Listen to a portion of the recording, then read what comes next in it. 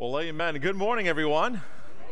If you are here for the very first time, I'm Ricky Ayala, the senior pastor of this congregation, and I want to welcome all of you. We are currently in our sermon series that is titled One Day. And I also want to take a moment and say thank you for those of you who are watching online. Part of the series, as we did in the month of August, is what's this one day?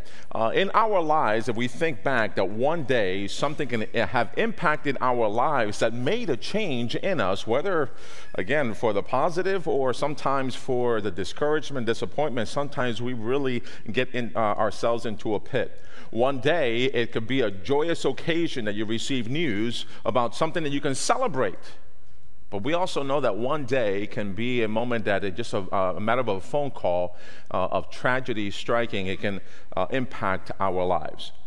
So when you think about the one day, that's what this series is about, but more specifically, the one days that Jesus was able to teach while he was here on earth, whether it was to his disciples, whether it was to the crowd, whether it was to the Pharisees or teachers of the law, one day. And I would pray that when that happened, that people, when they heard from Jesus and they heard what he was saying, that not only were they hearing it, but they were applying it to their lives to make a difference in their lives. I want to start off by at least two little stories of two of my one days. Apart from being married and the one day that my child, the three children were born, those are joyous occasions too. But there have been times that one days it seems like it's a little embarrassing. There was one time I was at this Wawa here.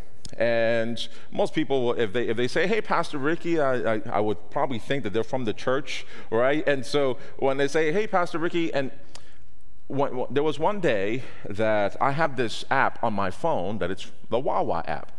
All right, I can pay with it. I get rewards with it. I mean, if you don't have it, you got to sign up, right? I mean, you can even pay for fuel over it. No, so I'm not trying to promote Wawa or anything. I'm just saying there came to a point one day that I had money in my account and it wasn't registering. When they here's a little gun and they will trigger it, and the register person, the cashier, was saying, "I'm sorry, but it's not taking it." And then all of a sudden, you got people who are lining up and just wait. Those moments like, so I said, I don't even want to look at them, right? And I said, "No, try. Okay, come on, try it again, right, boop, and nothing." I'm like, "Oh," and she was like, "It's not working, sir." I'm thinking, and I'm looking at it, and there's money. It shows there's money in there. And I even said, "Look, there's money in it." And she tried it again. It didn't work. I was so embarrassed. At that very moment, here comes somebody that I couldn't tell you. I don't even know who it was. For me, it was a stranger. He says, "How much is it?" And wouldn't you know it, they went and paid cash and says, go on your way. I couldn't. The only thing I was able to tell the individual was thank you. That person was a stranger to me, but it impacted my life so much at that very moment that I remembered that day. I also remember a day when my family, we were trying to make ends meet as much as possible. My wife having multiple jobs, I'm having multiple jobs, and it came to a point that we were struggling. And then a stranger comes by, and he says, "The Lord's put something in my heart that I need to give you this." And when I'm finding out, I open up the envelope, it's $150. And now, who's that person? I didn't tell the people that I was struggling. That pride when you're going through your lows, you don't want anybody else to know. And so there was a moment that the gentleman said, I just felt to be able to do that. So this was several years ago, so $150 back then was still a pretty good amount. That I always remembered those one days that I want to make sure that the same way that those strangers were to me, I want to be able to pass it on and be that stranger to somebody else. And so by our actions, it can actually make another individual and turn their life around, or even just turn their emotions around for that at least if it's only for a day, to provide a sense of hope in the midst of despair. Today I want to go into the scriptures in the book of Luke, chapter 10. We want to hear about how Jesus had another interaction with one of the experts of the religious laws, and beginning on verse 25. I'm reading from the NLT version, so your translation may be a little different. So it says here, one day, can you say that, one day? One day an expert in religious law stood up to test Jesus by asking him this question. Teacher, what should I do to inherit eternal life? And Jesus replied, well, what does the law of Moses say? How do you read it? Let me pause there for a moment. Here, Jesus is obviously responding with a question to a question. And the reason why he also did that is, as an expert of the law or religious law, he already knew. And so, but the Bible is saying that religious person or the expert of the law wanted to test Jesus, and then he responded, says, what does the law of Moses say? And so he responded. The way he responded, he must have known what it was. Why ask the question if you already know the answer? And it says, the man replied and answered, it says, you must love the Lord your God with all your heart, all your soul, all your strength, and all your mind, and love your neighbor as yourself. Right, Jesus told him, do this and you will live. Let me pause there. I don't know about you, but have there been conversations when someone tells you, you know, you're right?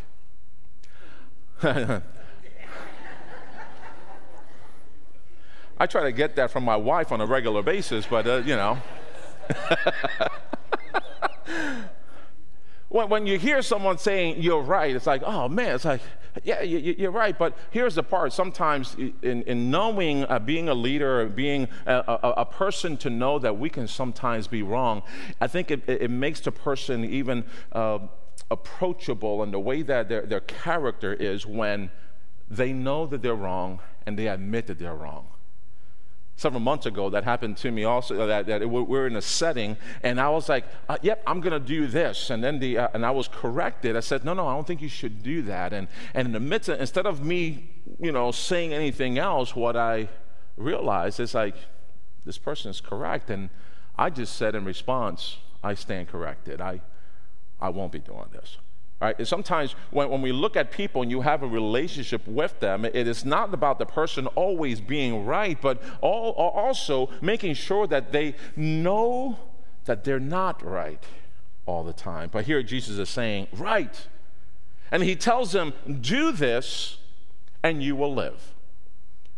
So again, it's not just speaking it. It's not just saying, love the Lord your God with all your heart, mind, soul, strength, and love your neighbor. It's not just about speaking it, but doing it and putting it into action. And I love how Jesus says, and you will live.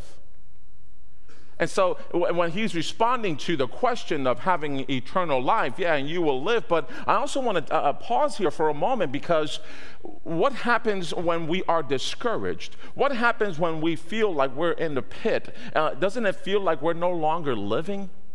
So when we are putting our words into action that will have others praising God and worshiping Jesus, we should be able to live. Those actions should give us the strength and the energy and the courage to stand up again, saying, I want to live this day that God has given me in the very best way that I can, that will give him honor and glory. And so therefore, when we do that, when we do it, how can we live our life?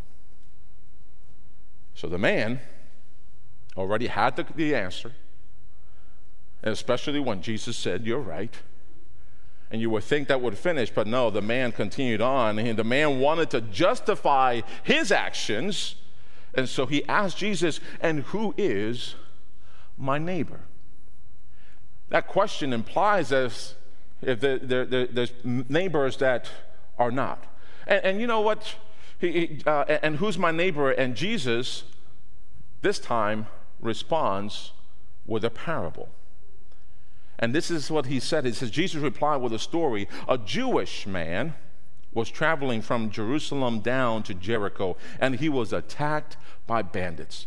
They stripped him of his clothes and beat him up and left him half dead beside the road.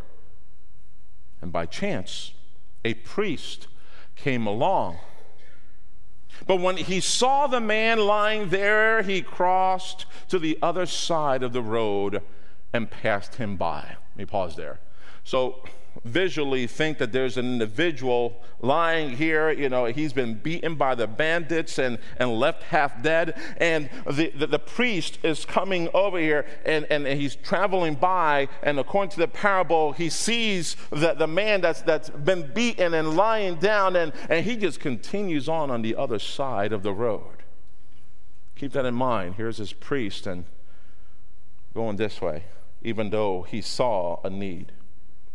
And then what happens then, on verse 32, it says a temple assistant, and some of your translation may say a Levite. It says the temple assistant walked over and looked at him lying there, but he also passed by on the other side. Let me pause there. This Levite, this temple assistant took a little step further than what the priest did. The priest saw him and he continued on his way, but this temple assistant saw the need and he went over, and can you imagine, the Bible is saying that the parable, that he looked at him.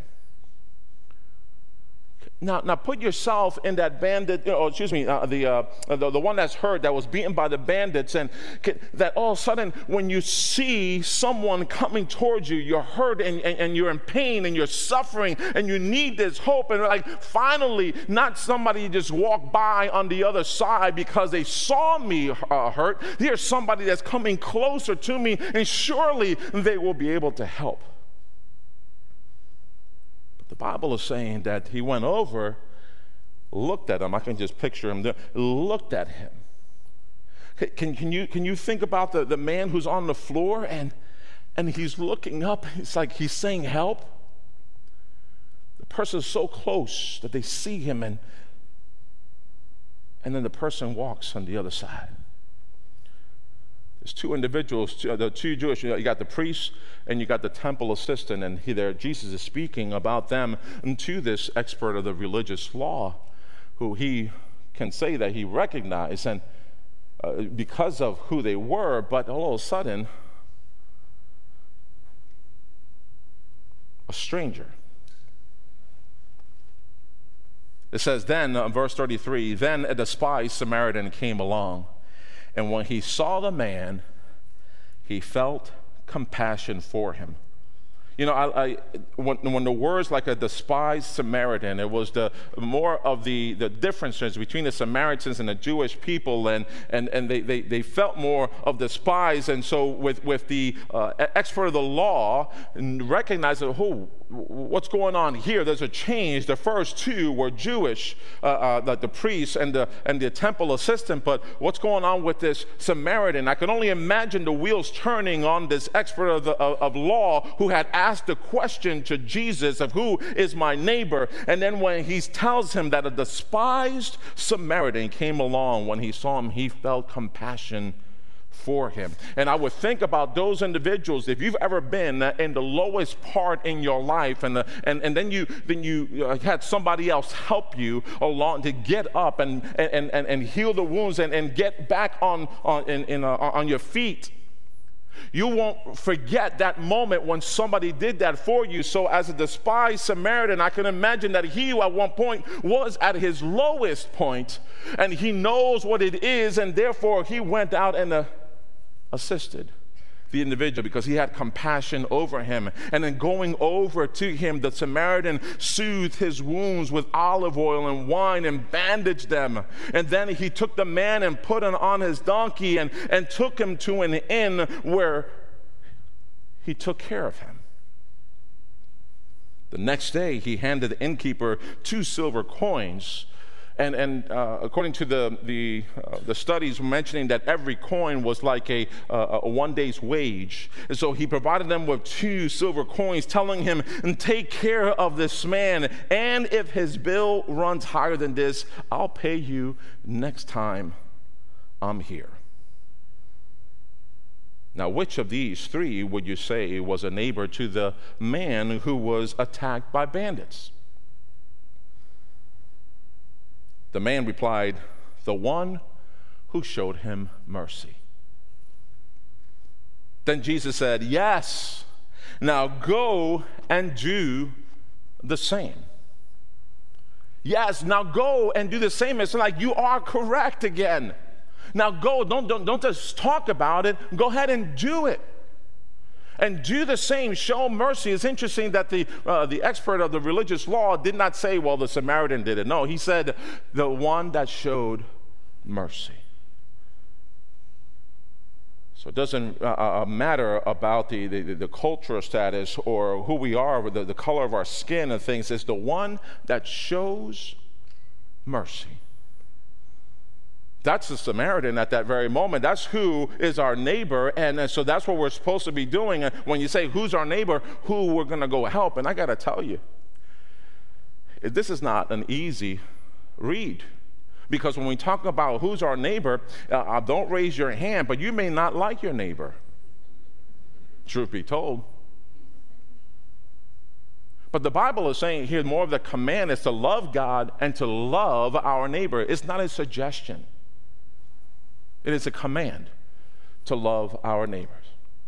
That we can be a stranger to someone, that we respond and we are known as a stranger until we assist them and help them. And I love that the parable doesn't say that the man who did the Samaritan, the despised Samaritan, said, I'm going to come back and I'm going to charge you for it. He didn't do that. He did it out of his heart, did it out of compassion. He showed mercy. He healed his wounds, and then he took care of them and paid to make sure that whatever he needed, and then if there's anything, any other bills were incurred, then he'd be able to pay them next time he'd return.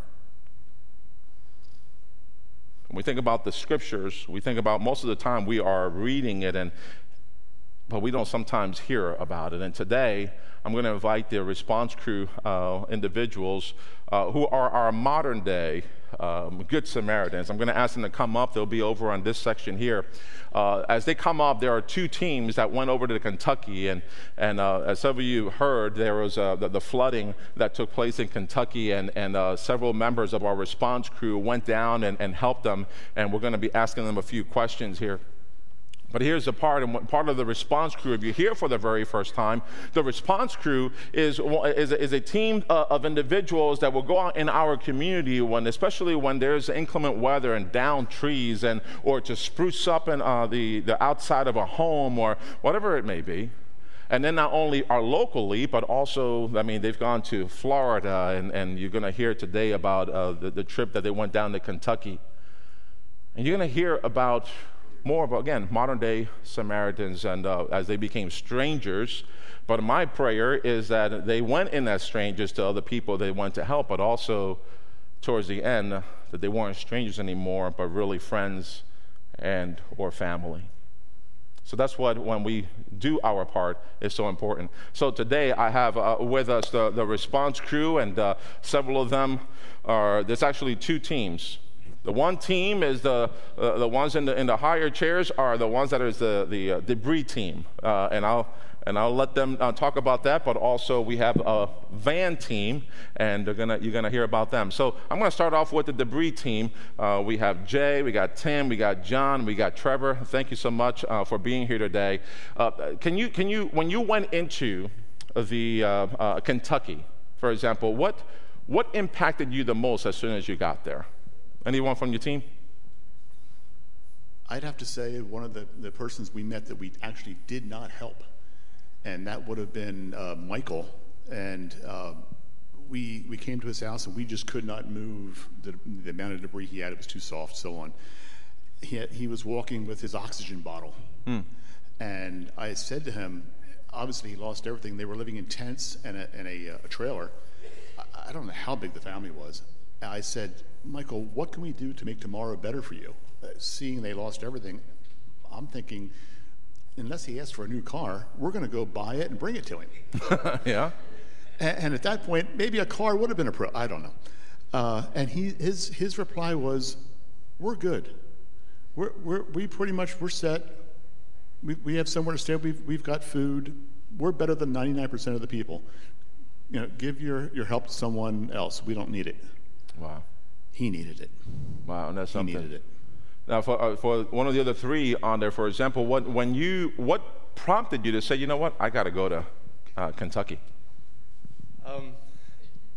I was lucky that we have a leader like Jay Kratz. Jay was had a burning bush moment, maybe in the truck one time, and has created this whole ministry. So it was just an honor to be asked and to be able to join these guys in a service project. Amen, amen.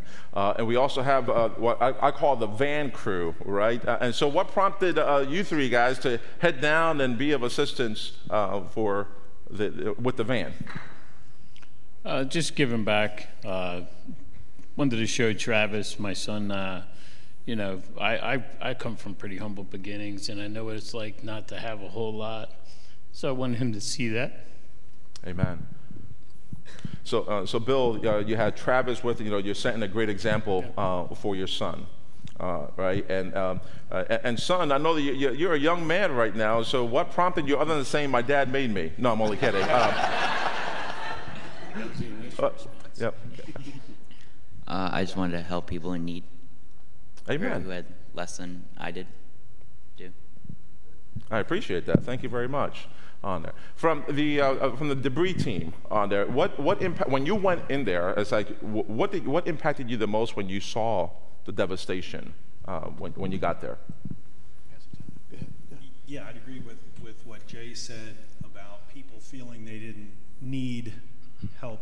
The devastation was almost undescribable, and as we met these people and interacted with them, how many of them just didn't complain? They just were moving on with life. You talk about one day. They had one day that was pretty traumatic, and the next day they're just rebuilding.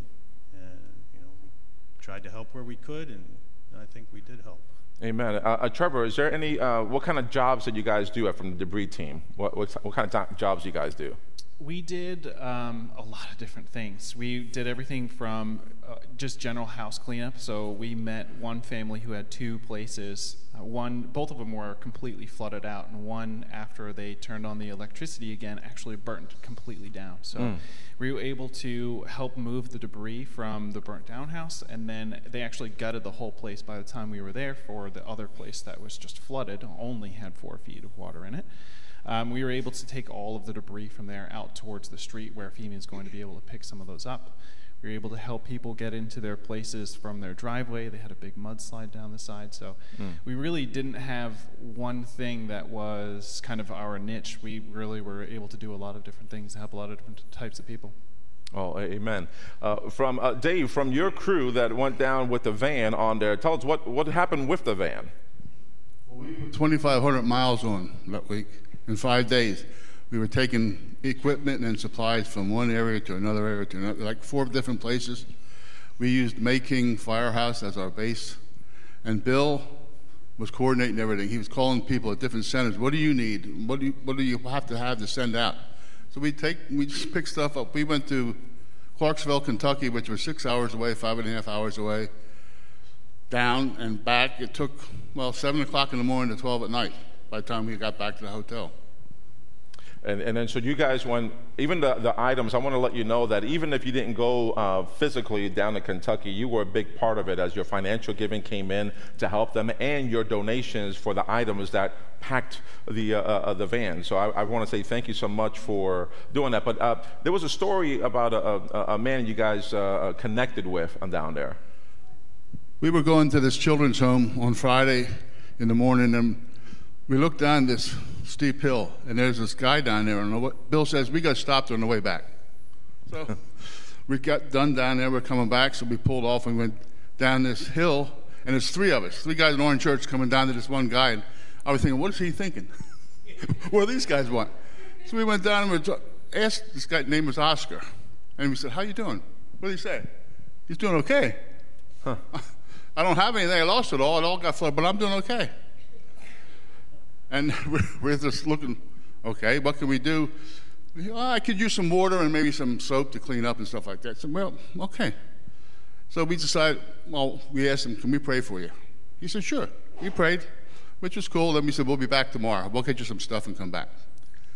And that's what we did. Bill, he's a miracle man. He went back to the firehouse, and we got all these tent, water, supplies food, and we took it back, and we got there, went in there, and we said to Oscar, what do you want? Because we didn't want to just say, here, take this. We didn't do it that way. We said, what do you want? What do you need? He took most of it. But the coolest thing was, after we were getting ready to leave, he said, can you pray for me? That says it all. Wow. Thank you for being there for him. Jay, Pastor Ricky, I have to say, to touch on your words. Until you're that Samaritan and you go and help that person on the side of the road that's hurting, or you pull up into someone's home that is hopeless after a tragedy, after a tornado, a flood, and they have no idea how they're going to handle the situation that they've been dealt, you pull up and say, we're here to help, and we're going to do our best to make this much better for you. Until you do that, you really can't appreciate what it's like to be that Samaritan. But here's a warning. Once you do that, yeah. Am I wrong? Once you do that, it's all over. You're hooked. You're hooked. Amen. And I truly appreciate that. You want to help your neighbor forever. Amen. Amen.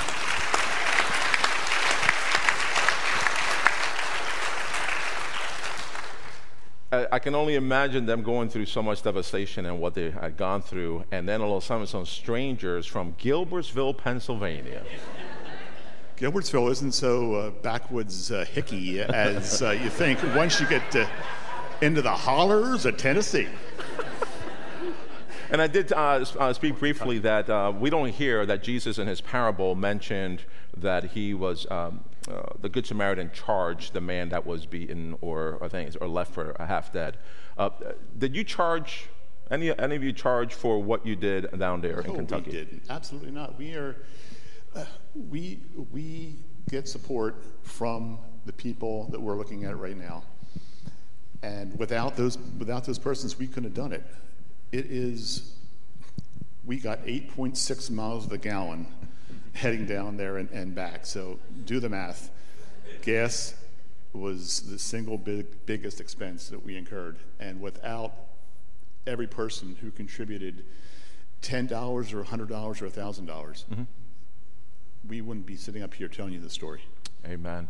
Well, I want to say thank you so much for being modern-day Good Samaritans to people. And I pray that the job that both of the teams did, the Bree as well as the Van team, again, you came in as strangers, but that you left as a family and friends. And if anybody that's here wants to be a part of the response crew, whether locally or if when other things happen in other states, is there still room for that? Absolutely there is. There's always room. Shout out in any way. Call the church office, email me, catch us after the service, message us on Facebook. Any way at all, shout out and say, put me in, Coach. Amen. All right, please give them a round of applause, and thank you so much.